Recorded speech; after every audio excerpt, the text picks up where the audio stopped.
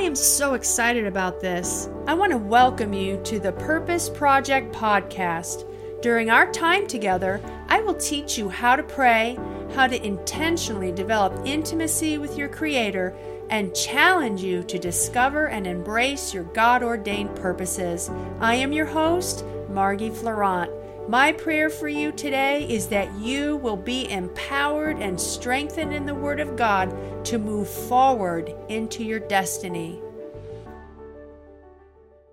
So we're going to continue with our teaching. We defined what is an intercessor.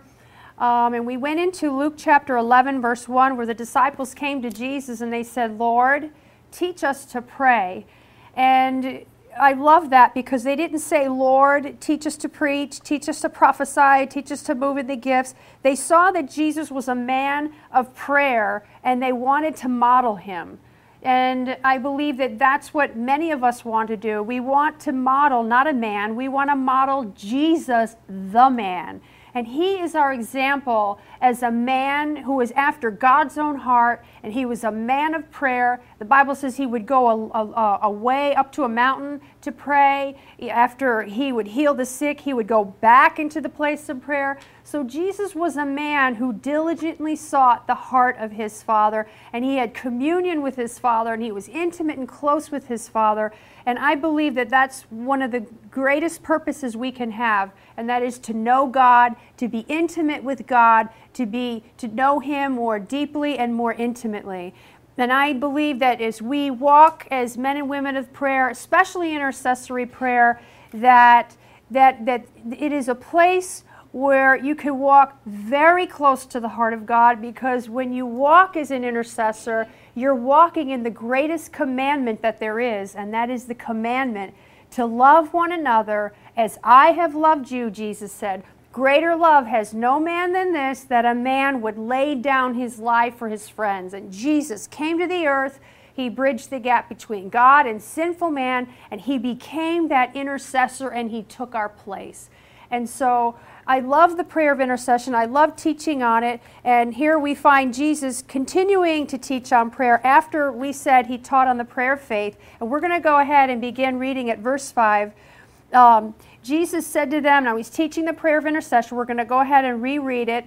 And he said to them, which of you shall have a friend? And we said, you are the intercessor, and your friend is El Shaddai, our God, our Father, who is more than enough. And you as an intercessor, and you go to him at midnight, which I just want to highlight here that midnight in the natural is a very inconvenient hour of the day. And you go to him at midnight and you say to him, friend or source of help, I'm here and I'm asking you for something, but I'm not asking you for something for myself. I am here and I'm asking you on the behalf of my friend, and what I need from you is I am asking for 3 loaves. For a friend of mine has come to me, and I like to say it like this, in his journey in life, and I in the natural have nothing to set before him. But I know you're the source of help. I know that you're the source of supply. I know that you you own a cattle on 1,000 hills, so to speak, and I'm coming to you now on his behalf. And this, my friends, is a very selfless act, isn't it? Isn't it? Because this guy, sometimes I look at this scripture and I say to myself, what was the friend at home doing? Was he sleeping? Was he hanging around in the house? You know, who in this scripture was the active one? It was the intercessor. It was the man that was going to the source of help. And sometimes we're going to pray for people and we're going to stand in the gap for people that in the natural you may say to yourself, you know, that person has an attitude, or that person's just very difficult to be with. But you know what? The Bible says, pray for your enemies. Bless those that curse you. Stand in the gap for those people that are persecuting you, because then you're operating in that love of God. And basically, they'll come to the light, because all it takes is a faithful man and a faithful woman to pray for them. And like we've said before, prayer opens up the door for God to work, because man is God's avenue into the earth. we aren't going to see that person come to the knowledge of the truth unless somebody prays for them. And we're going to talk about this as we go on, but it's coming up, and I'm going to go ahead and say it. When we start to pray for people, what it does is it releases the ministry of the Holy Spirit on their behalf. What is the ministry of the Holy Spirit? His ministry is actually everything on the earth. But his ministry is to convict and convince the world of their need for Jesus. So when you begin to stand in the gap for someone, you begin to pray for them, what's happening is in the realm of the Spirit, the Holy Spirit starts to hover around them, and he begins to convict them and convince them of their need for Jesus. That's why we said in our last session, there are times when you begin to pray for people where, it looks like your prayers aren't working, and as a matter of fact, they may get a whole lot worse before they get a whole lot better. Are you listening? Well, you say, well, why is that? Well, it's because your prayers are working. It's because the enemy does not want to release his stronghold. And the enemy is saying no. And in the place of prayer, specifically intercession, there is what's called a struggle. And you're contending with the adversary. He doesn't want to let go of his stronghold. And so there's this back and forth, so to speak. And when you're praying, you can actually sense it as an intercessor. When you're praying and that struggle is going on, you could feel it right here on the inside of you. It is an inner movement, so to speak, or you just sense that struggle and that wrestling, and it's not you. It's your spirit by the Holy Spirit within you standing in the gap, praying for this person, and the enemy's not wanting to let go, or that person's will is involved, and that person's just resisting the conviction of the Holy Ghost.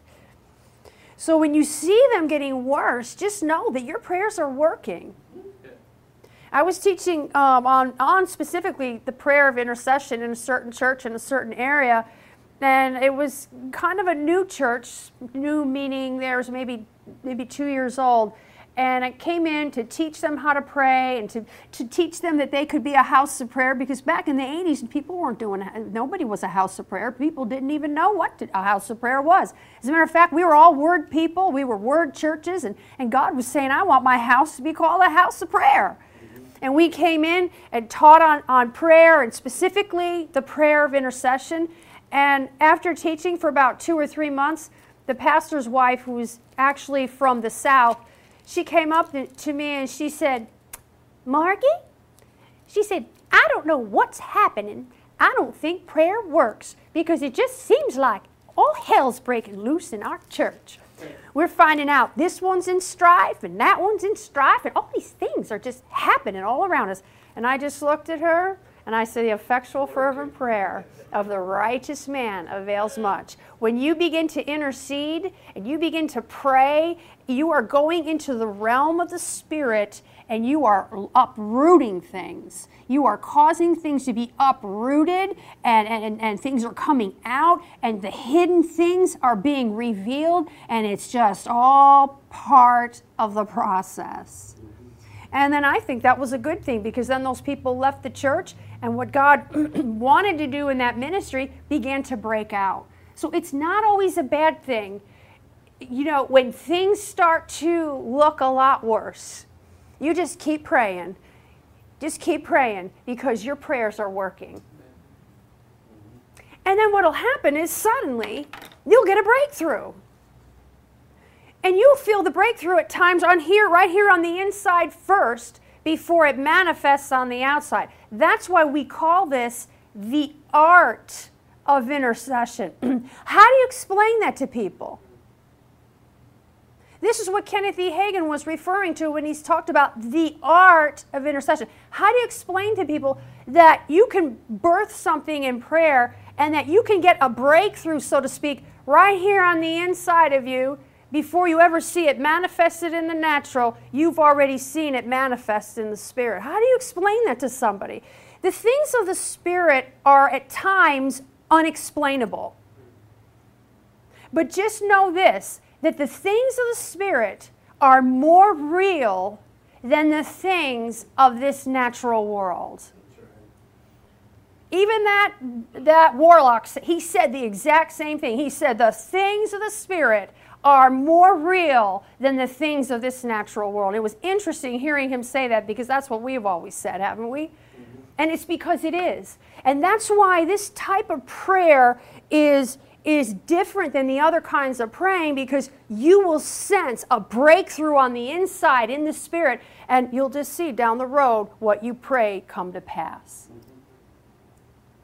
But the important thing is this. You have to hold fast the confession of your faith without wavering. You have to keep calling those things that be not as though they are. You know the story of Daniel? He prayed he set his heart to seek the Lord. And after 21 days, the Bible says that the angel came to him and said, Daniel, a man greatly beloved, understand the words that I speak to you. From the first day you did set your heart to seek the Lord, your prayers were heard.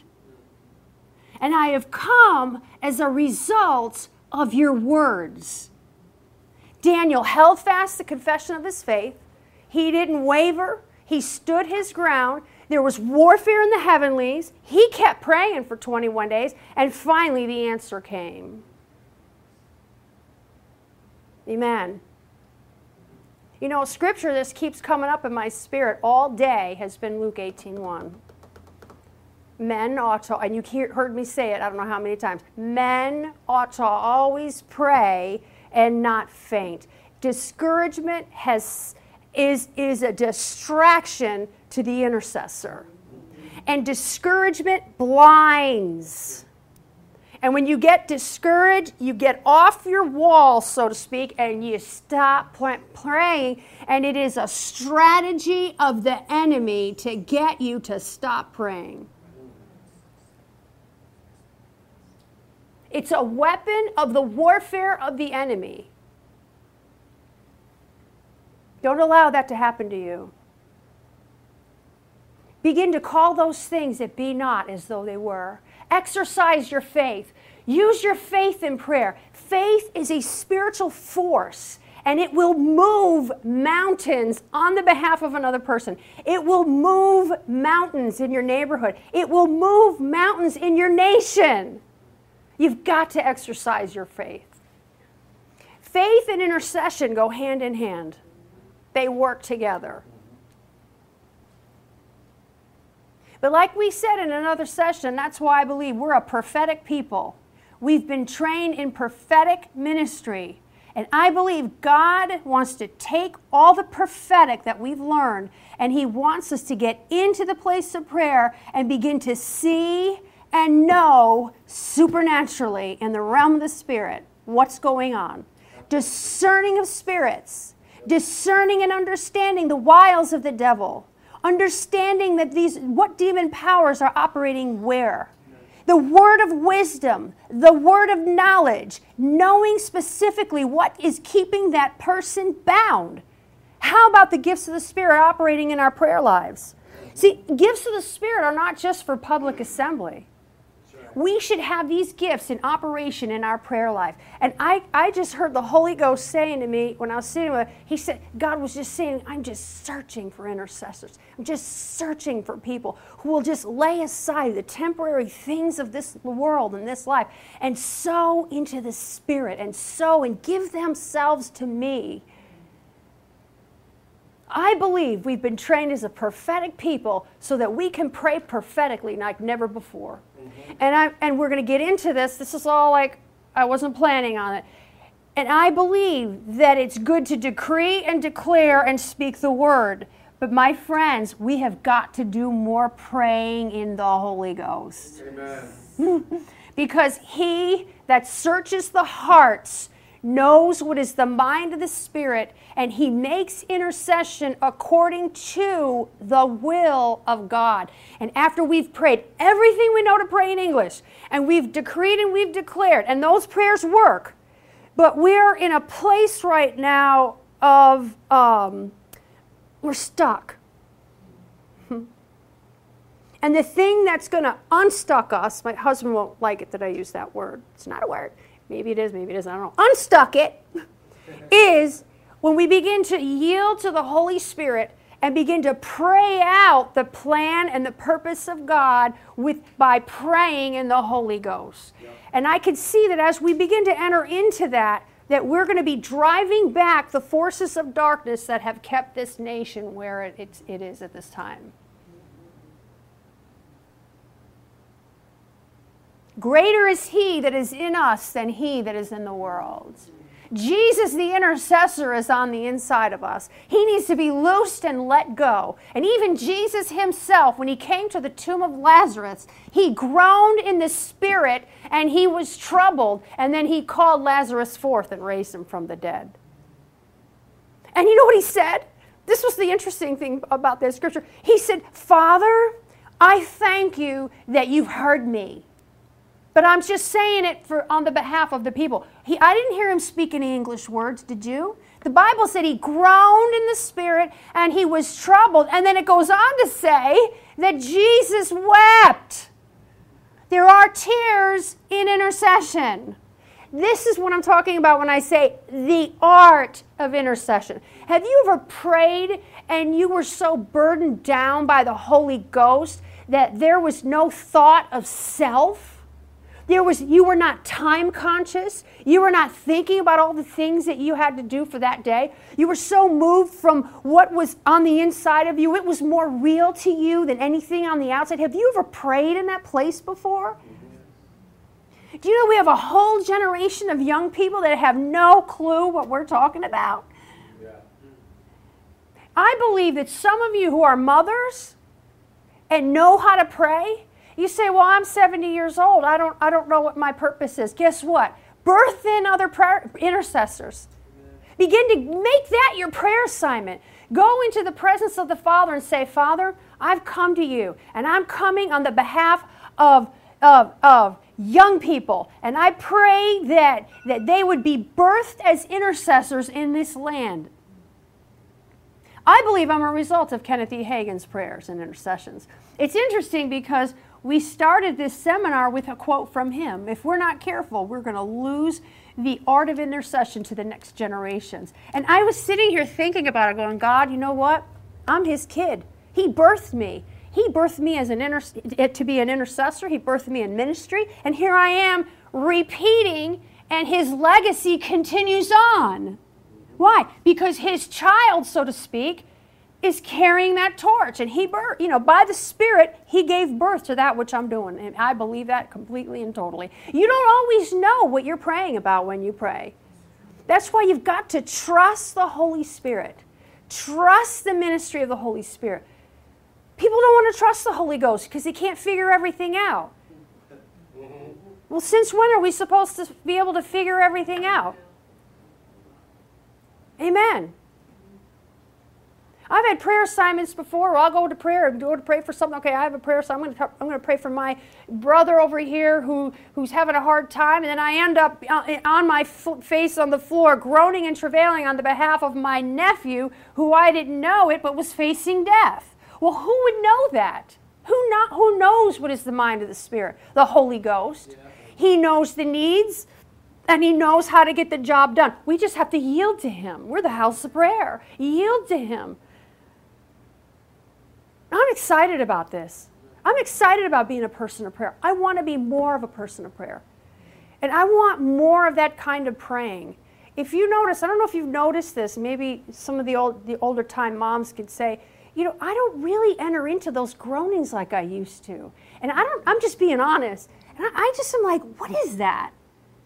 Like, Lord, what is that? I pray, I spend time with him, and I'm waiting.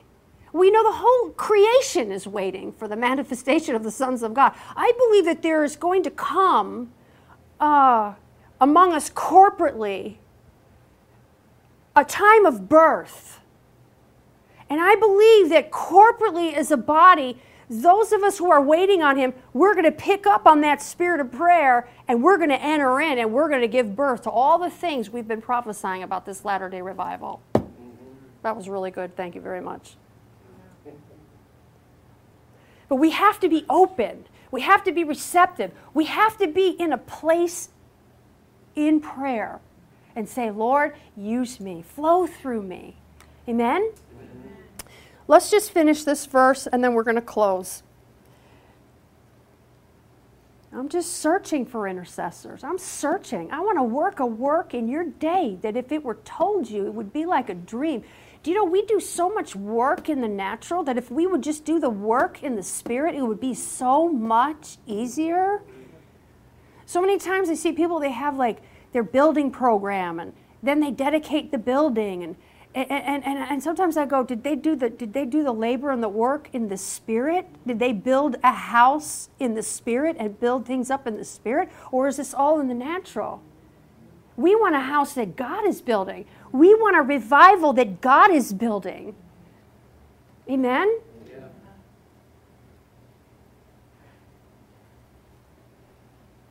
For a friend of mine has come to me in his journey, and I have nothing to set before him. And he will answer from within and say, do not trouble me, the door is now shut, and my children are with me in bed, and I cannot rise and give you.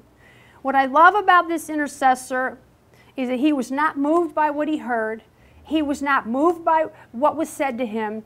He was persistent in prayer. He didn't quit. He didn't faint. He kept on going to the source of help, and he kept pleading the case. And it says here in verse 8, I say to you, now Jesus is teaching us to pray, right? I say to you, I want to say something to you. Are you listening? I say to you, though he will not rise and give to him because he is his friend, yet because of his persistence, he will rise and give him not just 3 loaves. Yo! But as many as he needs.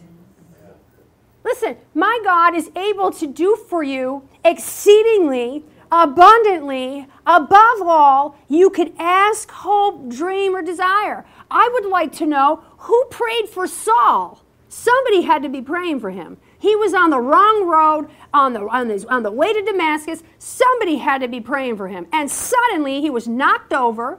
He was struck blind, right? And then he became Paul. Somebody had to give birth to him in the Spirit. Kenneth E. Hagin said, and I've heard him say it over and over and over, he said, some people will never be saved unless somebody prays for them. He said the darkness on them is too much, that the demons are that there is so much darkness, they've yielded themselves to so much sin. He said they will not be saved unless someone prays for them. And then he said, and some people will never be healed unless somebody prays for them. I remember a time in my life when I first went to Rhema, and I was a very young Christian, 6-8 months old, and I was new to the Bible, and I learned how to pray through my friend Gail Buse. And she would go into a closet, she would shut the door, and I'd hear her praying in the Holy Ghost and crying and praying and crying and praying and crying and praying and crying and praying. I mean, she cried and prayed in tongues and cried and prayed.